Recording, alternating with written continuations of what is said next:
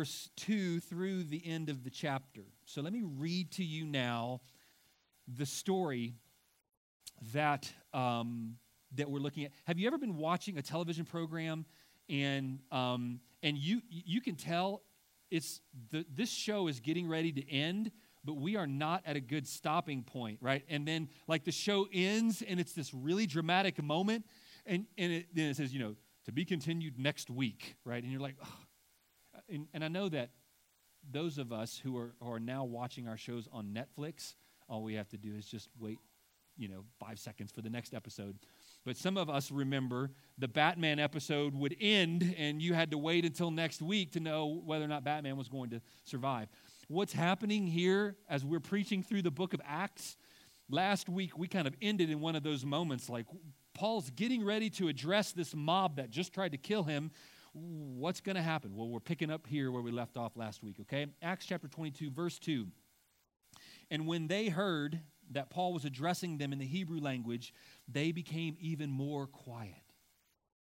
And he said, I am a Jew, born in Tarsus in Cilicia, but brought up in this city, Jerusalem, educated at the feet of Gamaliel. That would be like saying Einstein taught me science, right? I mean, he's learning theology at the feet of Gamaliel. According to the strict manner of the law of our fathers, being zealous for God as all of you are this day. I persecuted this way to the death, binding and delivering to prison both men and women. As the high priest and the whole council of elders can bear me witness. And Paul is saying, look, the current high priest and council of elders that they know me. They can testify that this is true. From them I received letters to the brothers, and I journeyed toward Damascus to take those also who were there and bring them in bonds to Jerusalem to be punished. As I was on my way to Damascus and drew near to Damascus, about noon, during the brightest part of the day, a great light from heaven suddenly shone around me. And I fell to the ground, and I heard a voice saying to me, Saul, Saul, why are you persecuting me? And I answered, who are you, Lord? And he said to me, I am Jesus of Nazareth, whom you are persecuting. Now those who were with me saw the light, but did not understand the voice of the one who was speaking to me. And I said, what shall I do, Lord? And the Lord said to me, rise and go into Damascus, and there you will be told all that is appointed for you to do. And since I could not see because of the brightness of the light, I was led by the hand by those who were with me and came to Damascus. And one Ananias, a devout man according to the law, well spoken of by all the Jews who lived there, came to me and standing by me said to me, Brother Saul, receive your sight. And at that very hour, I received my sight and saw him. And he said, the God of our fathers appointed you to know his will, to see the righteous one. That's referring to Jesus, to see the righteous one, Jesus, and to hear a voice from his mouth. For you will be a witness for him to everyone of what you have seen and heard. And now why do you wait? Rise and be baptized and wash away your sins, calling on his name. When I had returned to Jerusalem and was praying in the temple, I fell into a trance, and I saw him saying to me, make haste and get out of Jerusalem quickly, because they will not accept your testimony about me. And I said, Lord, they themselves know that in one synagogue after another I imprisoned and beat those who believe in you. And when the blood of Stephen, your witness, was being shed, I myself was standing by and approving and watching over the garments of those who killed him. And he said to me, go, for I will send you far away to the Gentiles. Up to this word they listened to me. Then they raised their voices and said, away with such a fellow from the earth. He should not be allowed to live. What was the word? Gentiles, yeah. And as they were shouting and throwing off their cloaks and flinging dust into the air, the tribune ordered him to be brought into the barracks, saying that he should be given a lie detector test, examined by flogging. Let's find out what's really going on here. To find out why they were shouting against him like this. But when they had stretched him out for the whips, Paul said to the centurion, you can just see him kind of looking over his shoulder, right? Is it lawful for you to flog a man who is a Roman citizen and uncondemned? When the centurion heard this, he went to the tribune and said to him, what are you about to do? This man is a Roman citizen. So the tribune came to him and said, tell me, are you a Roman citizen? And he said, yes. The tribune answered, I bought this citizenship for a large sum. What he's saying is, I had to bribe with a lot of money to get this citizenship. But Paul said, I'm a citizen by birth. So those who were about to examine him withdrew from him immediately, and the tribune also was afraid, for he realized that Paul was a Roman citizen and that he had bound him. Father, help us now as we look into your word. Please really help us to see and feel what we need to see and feel from this passage. In Jesus' name we pray, amen. It's fun to hang out with somebody who is as zealous and passionate about things as you are, right? Now, many of you know the kinds of things that I'm passionate about and zealous about. And many of you in this room are zealous and passionate about the same sorts of things. And there are certain ones of you in here that when we get together, we are going to talk about those things that we're zealous about, right? So if Doug and I get together, if AJ and I get together, if Levi and I get together, we are going to talk about cross-stitch. Because all of us are so passionate about cross-stitching. And our favorite show, Dancing with the Stars, I mean, these are the things that no, right? What are we going to talk about? We're going to talk about hunting. That's right, we're going to talk about hunting. We're very zealous and passionate about that. We like being around people that are zealous about the same things we are, but sometimes we find it annoying when you hang out with someone who is zealous about something that you aren't zealous about. Right? Those people who keep talking about whatever the thing is, and for some of you, the annoying thing is hunting, right? And you're like, I don't care. I don't want to talk about that. How many inches of horn growth that deer net scored. Some of you are like, I don't know what you're talking about. You would be the person who would be annoyed by that kind of conversation, right? To be around someone who's really, really zealous about something that you're not can be really, really annoying. But to be zealous together with someone can be really fun and really encouraging. To be around someone who's really zealous for the things of the Lord, is that annoying to you or is it encouraging to you? When we look at the life of Paul, we see someone who is really zealous. He's really fired up. He's really excited about the things of God, about the things of the Lord. I can recall at times being around people who were really zealous and really passionate for God, and they annoyed me. Right? You almost kind of like roll your eyes on the inside, like they're talking about, like, I don't, what are they? Who do they think they are? They think they're some kind of Mr. Spiritual, right? I mean, they think I don't love Jesus too. I remember when I was a young man, I was interacting with a guy in a work setting one time, and he was getting ready to leave, and he said, "Hey, before I go, can I share a Bible verse with you?" And of course, on the outside, I was like, "Well, sure." And on the inside, I was like, "Why would you share a Bible verse with me? I can share my own Bible verses. Thank you very much." What that showed me, it showed a lot about my own heart and the sinfulness of my own heart. Sometimes we're uncomfortable around people who are zealous for God. And these last few chapters in the book of Acts are from chapter 21 through chapter 28. About a third of the whole book of Acts is kind of this last grand scene in the life of Paul. And we see a man who is extremely zealous for the things of God.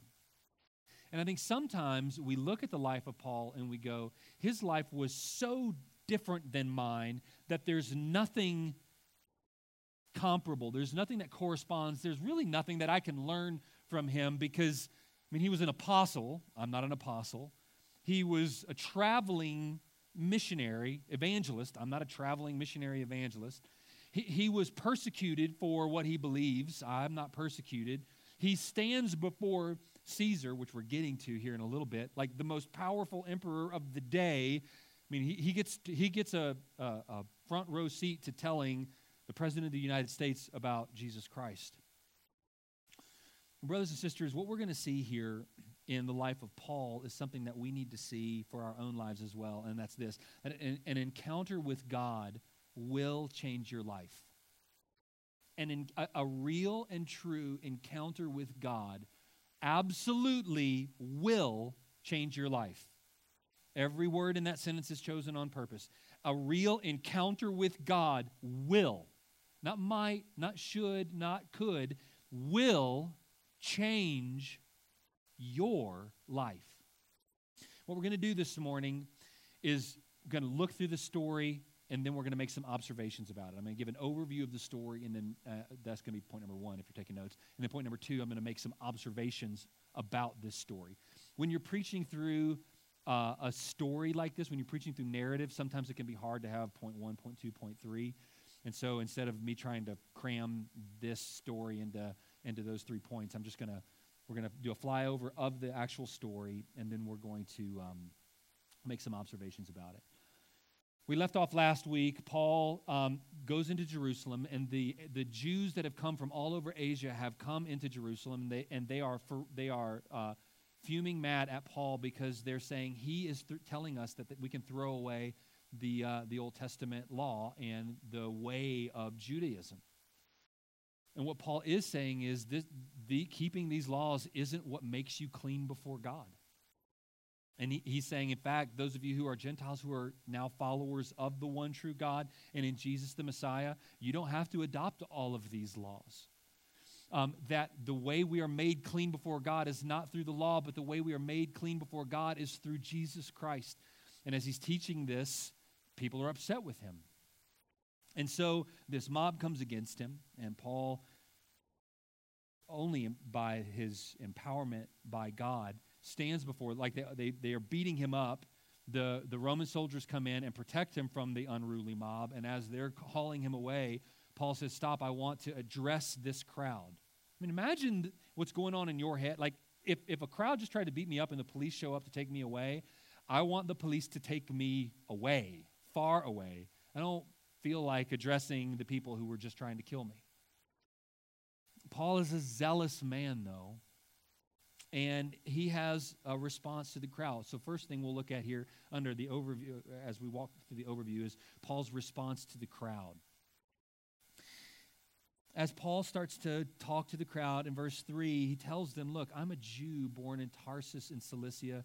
I'm brought up, educated at the feet of Gamaliel, and I am zealous for God just like many of you are this day. Paul is saying this, look, I have been and am one of you. In fact, I'm a better Jew than you are. I'm Jewier than you.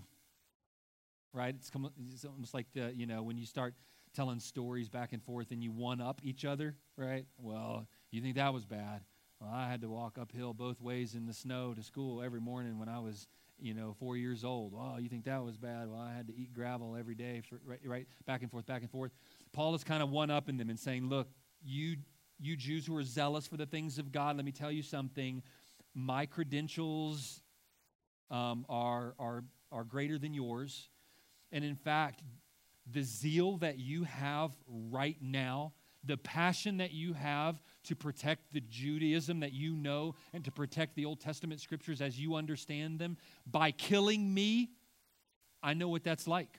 I've been that zealous for the things of God as well. My credentials outshine yours. My zeal has matched yours. And in fact, even the high priests and the whole council of the elders can give you testimony that I am that guy. They were the ones who gave him the letters to go into Damascus to find people who were followers of Jesus and to bring them back to Jerusalem to be punished. And in verse 6 through 21, Paul tells them his personal story, his real life account. Don't you like hearing real life true stories from people? When I'm preaching and I use an illustration that I got off of the internet, some of you will pay attention. But when I start telling a story from my own life, everyone pays attention. Like, I can see it on your faces when I start telling you a true life story from my own. And we all do that with each other, right? You're having lunch with somebody and they start telling you stories about their past, like you're tuned in. Paul starts telling them the story of his own life. He says, as I was on my way to Damascus, this great light shone around me. A voice came from heaven. Who are you what are you doing, Paul? Why are you persecuting me? And I didn't know who this guy was. And so I said, who are you, Lord? I speak very respectfully to him. And then the voice from heaven, which I'm clearly understanding to be a voice from God, says to me, I am Jesus of Nazareth. And suddenly, Paul realizes the people that I'm persecuting, they're actually the ones who are right, and I'm wrong. Have you ever realized in a moment that what you were absolutely certain of, you were wrong about? Right? You tell your wife, I know that this road will get us there. Absolutely certain, right? And then after hours, you realize this road would get me there eventually, right? Yeah, if you go around the planet, it might get you back to the right place. How many of you know the movie, is it called Megamind? What's the cartoon? Megamind, what's it called? Is that the name of the movie, right? And in the... nod your head if you've seen the movie Megamind. Yes, okay, right? So he says, this is one of my favorite parts of the movie. You've seen it, right? And he says, he's arguing with his little assistant, and he's like, okay. He realizes that he was absolutely wrong about something. He goes, you were right. I was less right. He can't bring himself to say wrong. And Paul is having this moment where on the road to Damascus, it's not just that he was wrong about what road to take or what, like something relatively inconsequential. He realizes that the thing he's given all of his passion for is wrong, and he's got to do an absolute 180 at the core of who he is and what he believes. And he's sharing this with these Jewish people, right? He's telling them his own personal salvation testimony.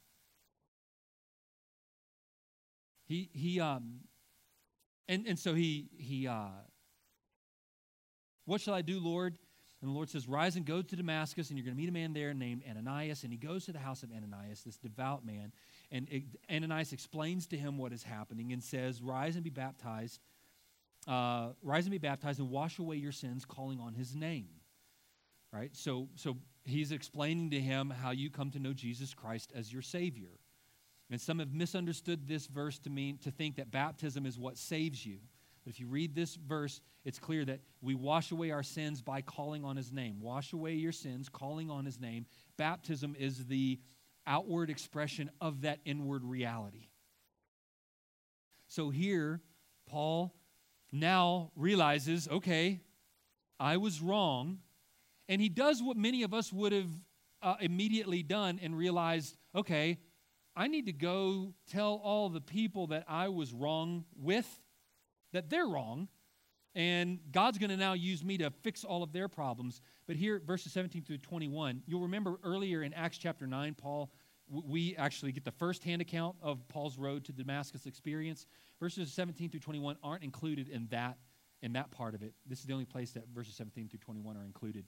When I returned to Jerusalem, was praying in the temple, I fell into a trance, right? And remember, Paul is addressing these Jews, and so this would have been something that would have impressed them, if you will. Paul is a man who goes to the temple in Jerusalem. He's praying there. I fell into a trance and saw him saying to me, make haste and get out of Jerusalem quickly. So God comes to Paul and says, get out of Jerusalem. And what does Paul do? Well, the first thing he does is argue.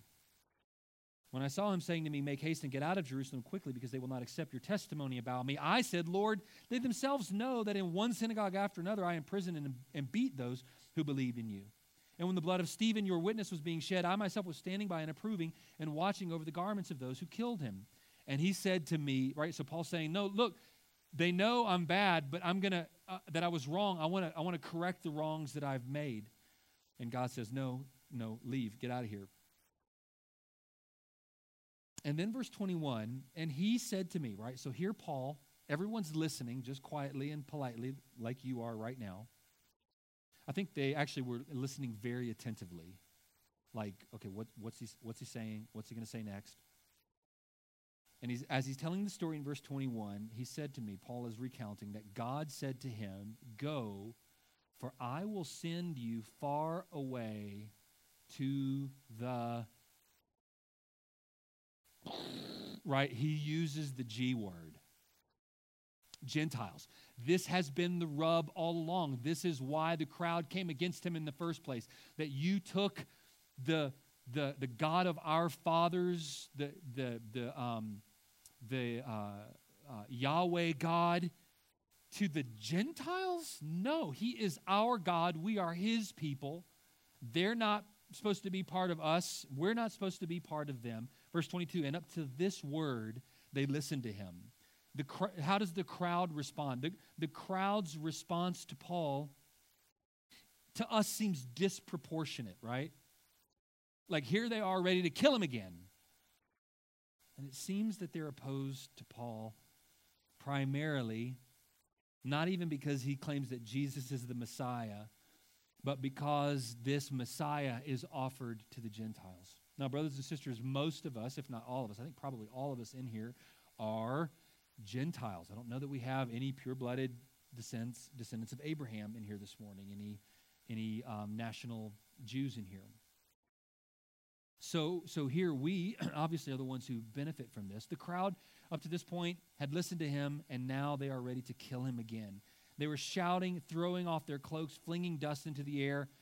This is, they're signaling, we're getting ready to throw down again, right? You know, it's kind of like the guy takes his coat off, right? Don't make me take my coat off. Don't make me roll my sleeves up. Don't make me take my tie off. Okay, man, here we go. Right? They're throwing off their cloaks. They're throwing dust in the air. Like this is a moment. And the Roman soldiers who are there respond to the crowd. And once again, the bad guys come to the rescue, right? The Romans intervene. They literally have to they're carrying him away. And verse 24, "The tribune ordered him to be brought into the barracks, saying that he should be examined by flogging." And just in case you're wondering what that means, that's like interrogation using torture. We're not sure why everybody's so upset with this guy. Let's find out. We want him to tell us why. And just to make sure that we get the right answer out of him, like we know how to get what we need out of people, right? The Romans were not novices at torture or getting what they needed to get out of people. And so you can imagine that these hardened soldiers, the tribune and the one in charge of this, the centurion in charge of these men, would, and this is part of a day's work. Let's examine him. Let's use the flogging technique, okay? You guys get him stretched out and ready, and I'll be in there in a minute. We'll find out what we need to find out about this guy. They have a way of making people talk, and it's called the whip. And it would have been a scourging very similar to what Christ himself received prior to going to the cross. And here we see Paul again, and Paul is interesting here. Paul is willing to suffer, but he's also, it doesn't seem like he's a glutton for punishment, right? Like he's not just going to he is stretched out, ready for the whips, and he says to the centurion, "Hey, do you mind just checking the manual, right? I think it's section 3, paragraph 2, article 1 that says, 'Thou shalt not whip a Roman citizen.' Can you just check that for me real quick?" Right? You can imagine and hear this Roman guard realizes, whoa, wait a second. When the centurion heard this in verse 26, he went to the tribune and said to him, "What are you about to do? This man is a Roman citizen," right? And Paul wisely, in this scenario, avoids the blows of the whip. And the tribune even says to him, "I bought this citizenship for a large sum of money." and we've come to understand historically that Roman citizenship actually wasn't something that you could purchase. So what he's saying is, I illegally bribed someone to get this, which means he probably paid literally a fortune to have the legal standing that Paul had. And Rome, with all of its horrible vices, was actually good to its people.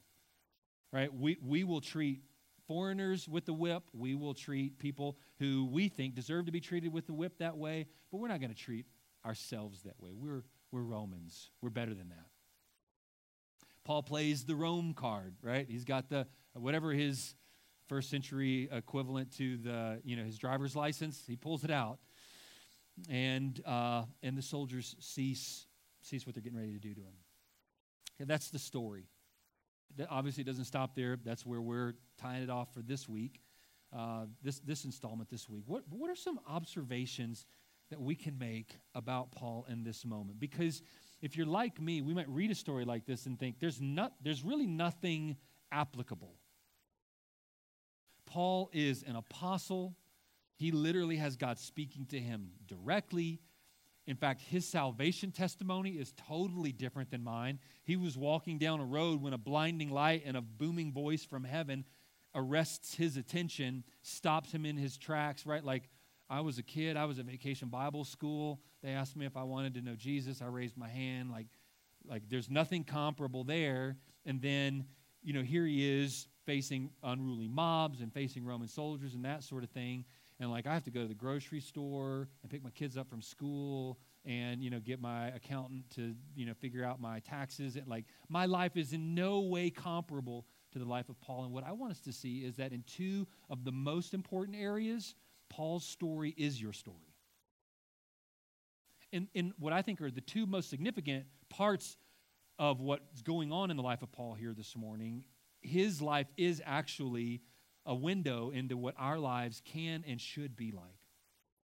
The first thing I want to do is communicate clearly this.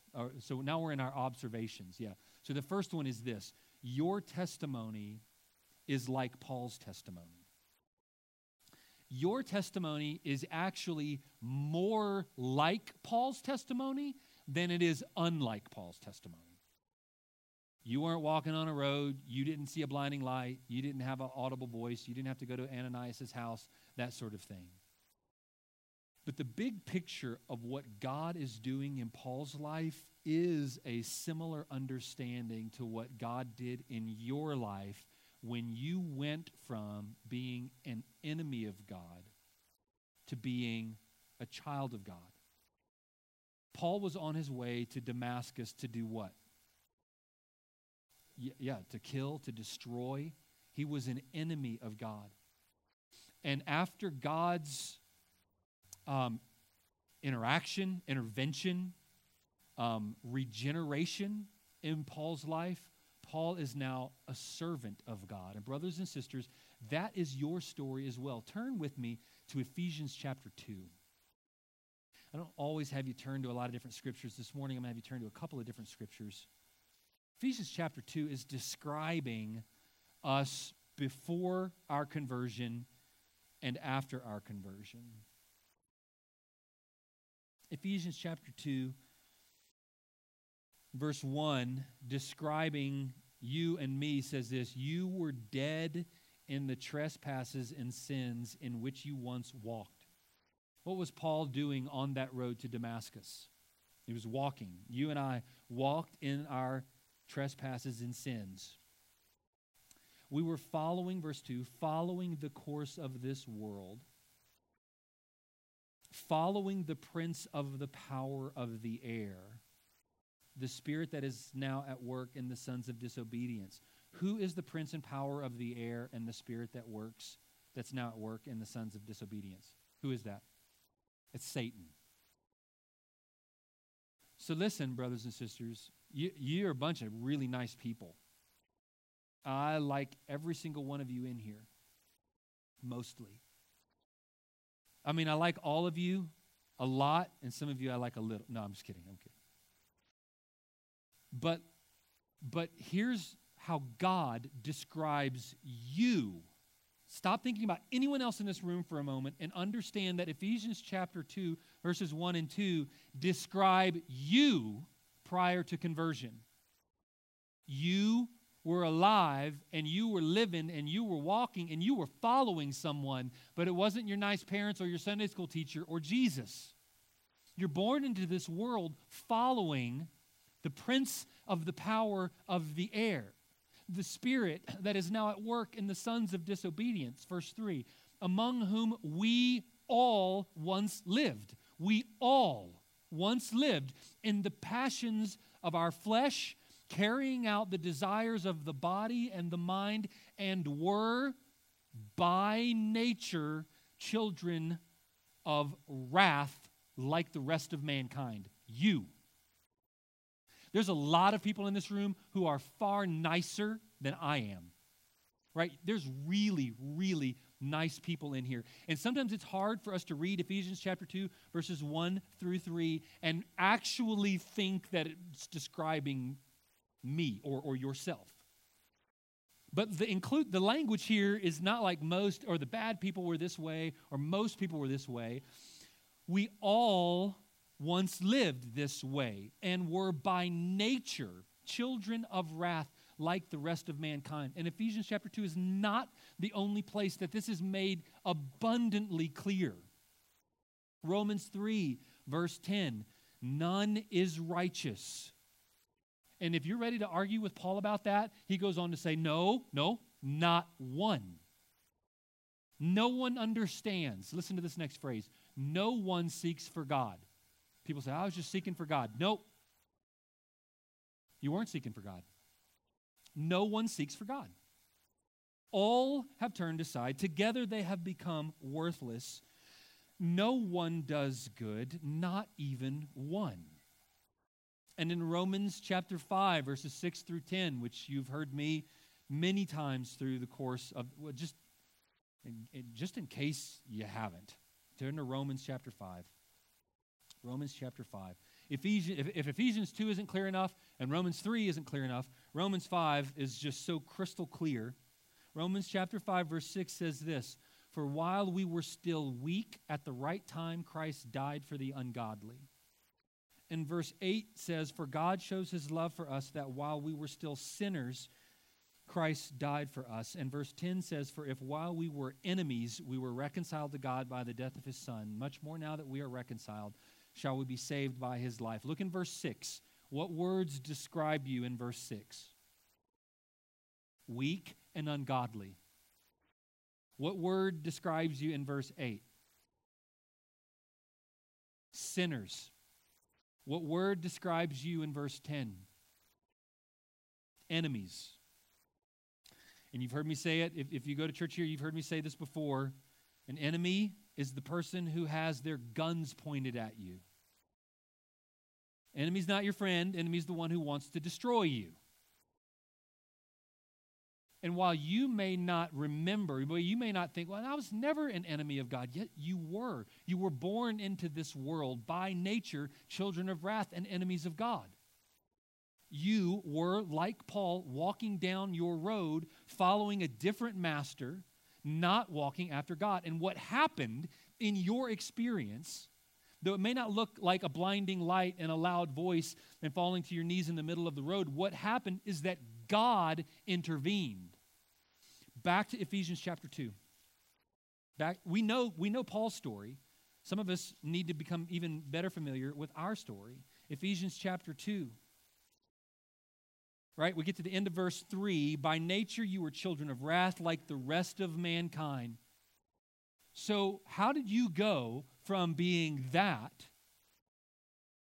to now being a follower of Jesus Christ? You were a follower of the spirit of the air, the power of the air, prince of the air, spirit that now works. You followed, verse 2 makes it clear, you were following the prince of the power of the air. But you're like, but now I know that I am a follower of Jesus Christ. What happened? Look at verse 4. The beginning of verse 4 makes it clear what happened to you, but God. That's what happened to you. That's what happened to Paul. Paul was walking to Damascus, but God intervened. and turned his life around. And brothers and sisters, you might, again, have grown up in a Christian home and known of Jesus your entire life, but at some point in your life, but God happened. But God, being rich in mercy because of the great love with which he loved us, even when we were dead in our trespasses. Now, the second half of verse 5 is connected to the but God, right? Paul talks like I do. Starts and then he interjects a bunch of stuff and then he gets back and then he interjects a bunch of stuff, right? Verse 4. Let's start at verse 4 and pick up at that. I'm going to read the first two words of verse 4, and then I'm going to jump to the middle of verse 5. But God made us alive together with Christ. That's what happened to you if you know Christ as your Savior. God took a dead person and made them alive. He didn't take a sick person and make them well. He didn't take a mediocre person and make them better. He took a dead person and made them alive. But God made us alive together with Christ. By grace, you have been saved. Your testimony is far more like Paul's than you might realize. The details surrounding it might look very different. For many in this room, you were a very young person in a good Christian home when you came to know Jesus Christ as your Savior. But this story is still yours. You were by nature a child of wrath, and God intervened to open your eyes to understand that salvation is found only in Jesus Christ. But God made you alive in Christ. So your testimony is more like Paul's than you might realize. You weren't born a Christian. You haven't always been a Christian. You weren't born a person who was looking for God in a good home, but kind of couldn't help but become a Christian.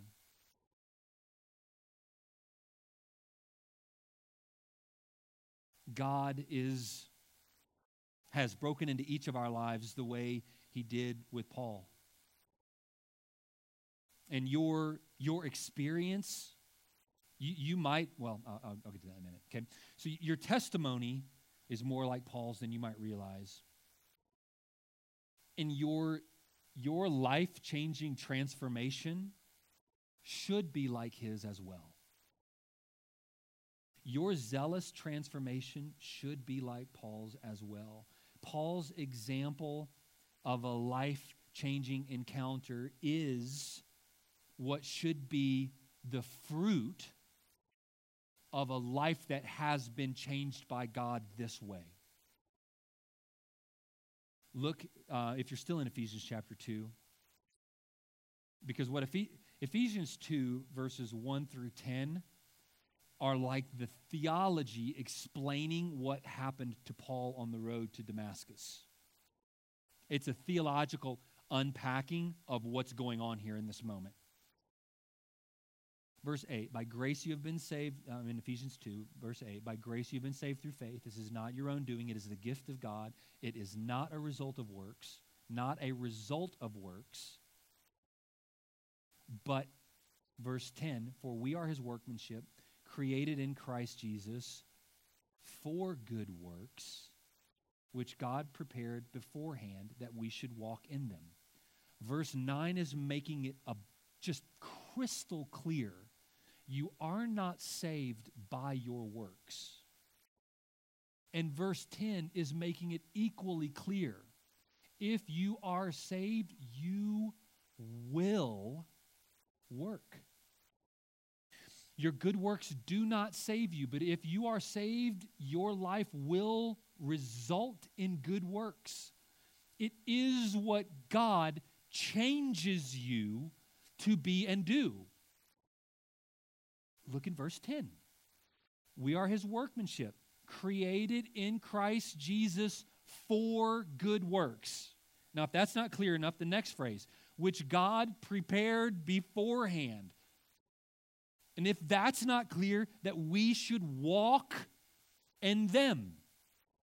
Paul's walking on the road to do the wrong thing, God intervenes, but God, and the voice from heaven says, I am Jesus of Nazareth. And Paul goes to Ananias and says, rise and be baptized and wash away your sins, calling upon his name. And so Paul puts his faith in Jesus Christ and is converted. And now Paul is walking, and now Paul's life is one of absolutely passionate and zealous obedience to the will of God. His works are not what is saving him. He has been saved by God, and now his life is clearly changed. Is that clear? Is that understandable? Is it clear from the Bible? I love the illustration, and I've used it in here a few times before, but for the maybe our guests this morning haven't heard it, right?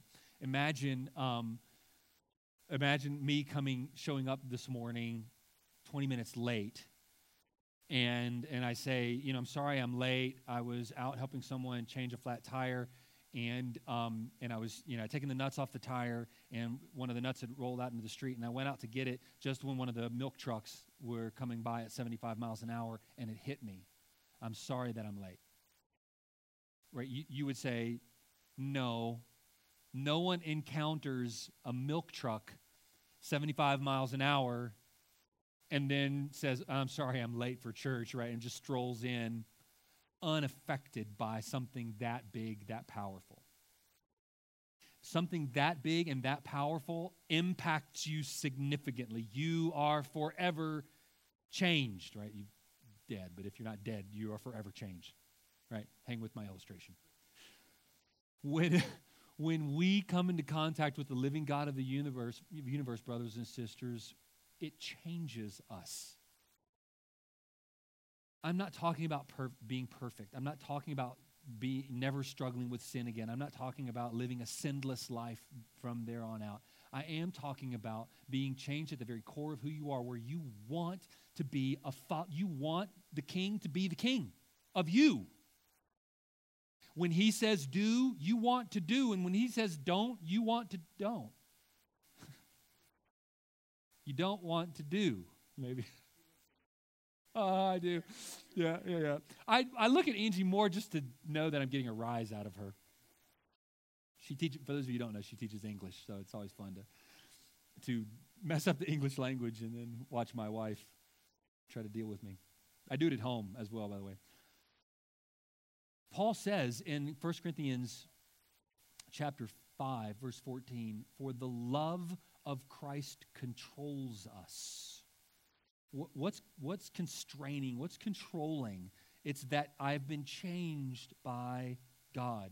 Paul's fear of God leads him to being obedient during other things that are very fearful.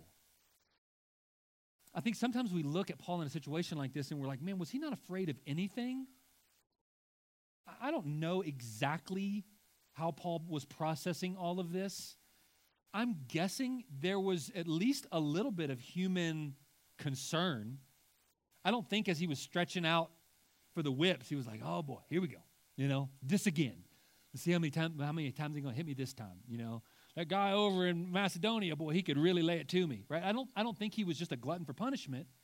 I think he was a human who had the appropriate amount of concern and fear.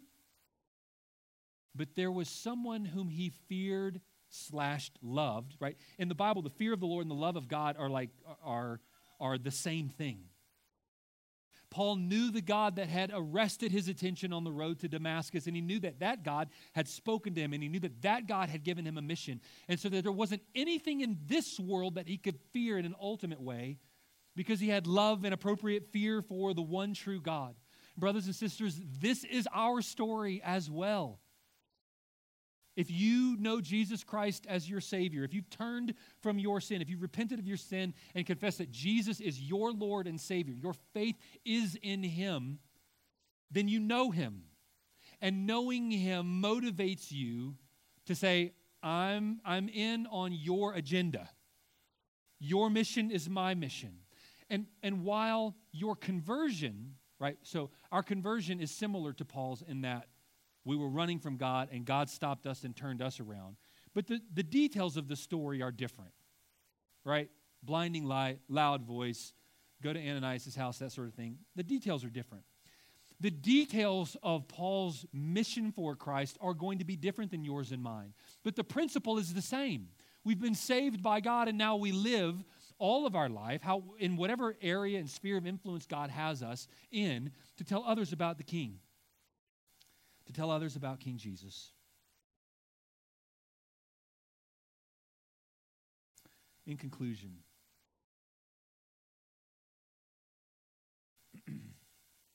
when someone asks you about how you came to be a Christian, when someone asks you how they could become a Christian, when someone asks you about the gospel, what do you tell them?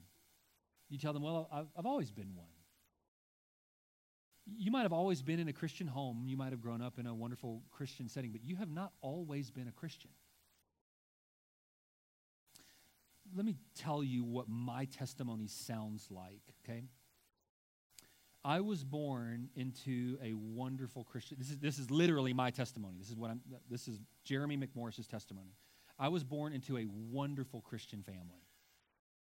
I don't ever remember not believing in Jesus. I don't ever remember a time that I didn't know that there was a God and that Jesus was his son and that Jesus is the Savior. But I do remember as a young man, when I was 12 years old, realizing that I was a sinner. That I wasn't just like automatically in on this God thing. That in fact, I was against this God that I've always believed in. And that my sin actually separated me from that God that I believed in. I was a sinner and my sin was against God. And even though if you would have met me as a 12-year-old, you would have been charmed by me. Nice Christian boy, everybody liked me. I was that kind of kid, right? I had my guns pointed at God, though.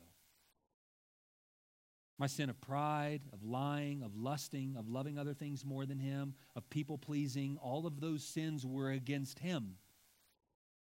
And I was walking according to my father, the devil. My sins separated me from God. And one day, God graciously opened my eyes to see that my sins were damning and that his son's gift was offered to me. Jesus' life and death and resurrection were what I needed, and they would be mine if I would simply repent of my sins and put faith in Christ as my Lord and Savior. And so I repented of my sins and am trusting in Jesus to be my Savior and am living with him as my Lord. I'm no longer under my father, the devil, but under my Father, God. What's your testimony? I think that happened to me when I was 12. I think sometimes we get so hung up on, but I don't know if I remember the exact moment that I've talked to people before. I'm not sure if I prayed the right words. I'm not sure that I said the right thing, right? Like, I think maybe it was when I was 5, or maybe it was when I was 10, or I prayed that prayer hundreds of times, thousands of times. So let me ask you this. This is the important question. In what or in whom are you trusting now for your salvation? Now.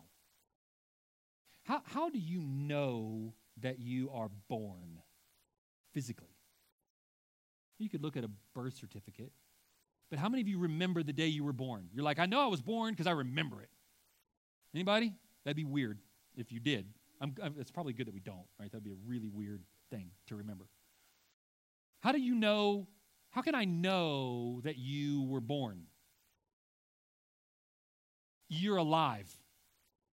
That's one of the ways that I know that you were born is I can see that you are alive. So brothers and sisters, are you alive spiritually? Or do you feel dead? We are born again by God through the work of Jesus Christ when we turn from our sins and trust in Jesus Christ. Many of us know a date where we think, I understood I was a sinner, I was on my way to hell, and I prayed and put my faith in Jesus Christ, and I know that he is my Lord and my Savior, And I even remember exactly when it happened. Others, you might think, I'm not sure if I remember an exact date, but I know that that is true of me. Friends, that's what I'm after here. And if that is true of you, you will follow Christ. You will go from following the prince and the power of the air to following Jesus Christ as your Savior, to obeying him, to keeping his commandments, to living in accordance with him. This happens. We are, Ephesians chapter 2, verse 5, even when we were dead in our trespasses and sin, that God made us alive together with Christ. With Christ. We are saved by the life and death and resurrection of Jesus Christ.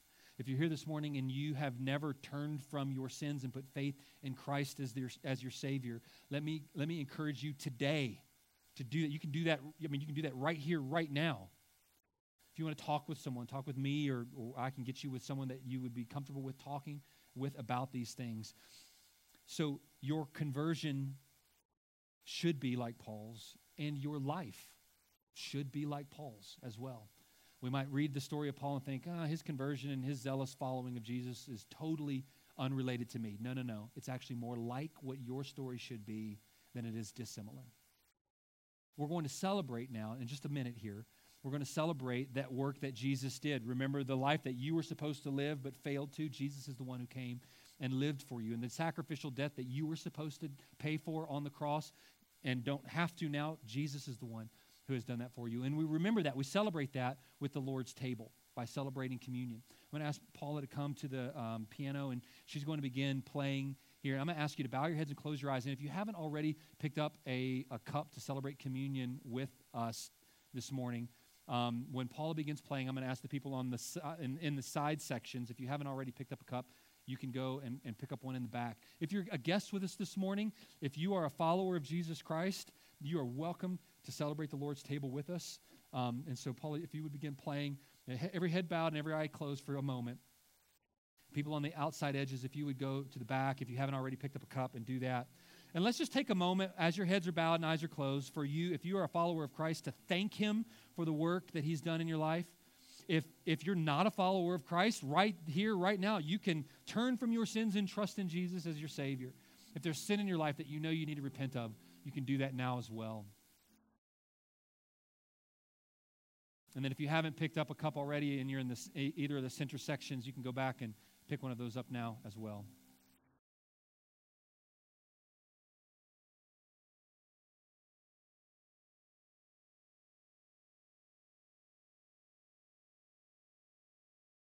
There are actually a couple of tables. There's one over here on the left on the other side of the sound booth as well. So there's one straight back and then there's one off to the left there in the back.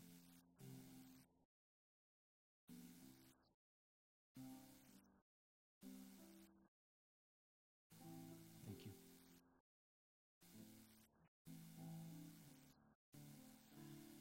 And as you sit there, if you'd like to go and prepare, it takes a second to get into these. There's a top layer of plastic that reveals a little white wafer, and then the next layer of plastic under that accesses the juice. And I know these are cumbersome, but they're more sanitary. We want to use these for the time being.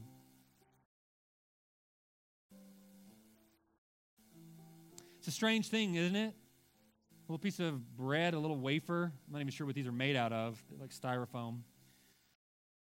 And juice. That's kind of a strange thing to do. And I don't mean to be trite or silly. And yet it represents the most significant moment in human history where God, who chose to become man, gave his life so that we can be alive.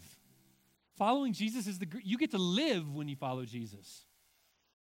I'm not a big fan of the book, Your Best Life Now, but the reality is true that when you follow Jesus Christ as your Savior, you finally get to live. Jesus did this very thing with his disciples. He took the bread and broke it, and he said, "This is my body broken for you. Take this in remembrance of me." Let's take this to remember the broken body of Christ.